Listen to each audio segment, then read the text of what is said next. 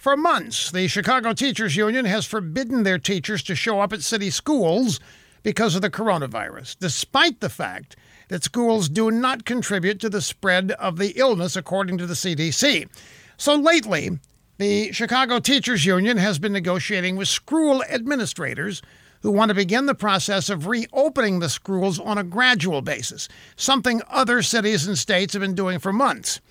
But on Sunday, the rank-and-file union members, voted overwhelmingly to give administrators the collective middle finger.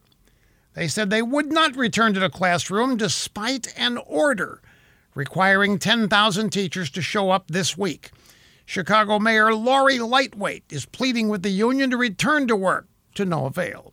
Thousands of Chicagoans have been thrown out of work, many evicted because of the shutdown. Scores of small businesses have closed their doors for good. Parents who can't afford to pay somebody to watch their kids are forced to remain at home, can't go to work, or look for work. All the while, these union members have been getting their paychecks, and they still refuse to go back to work.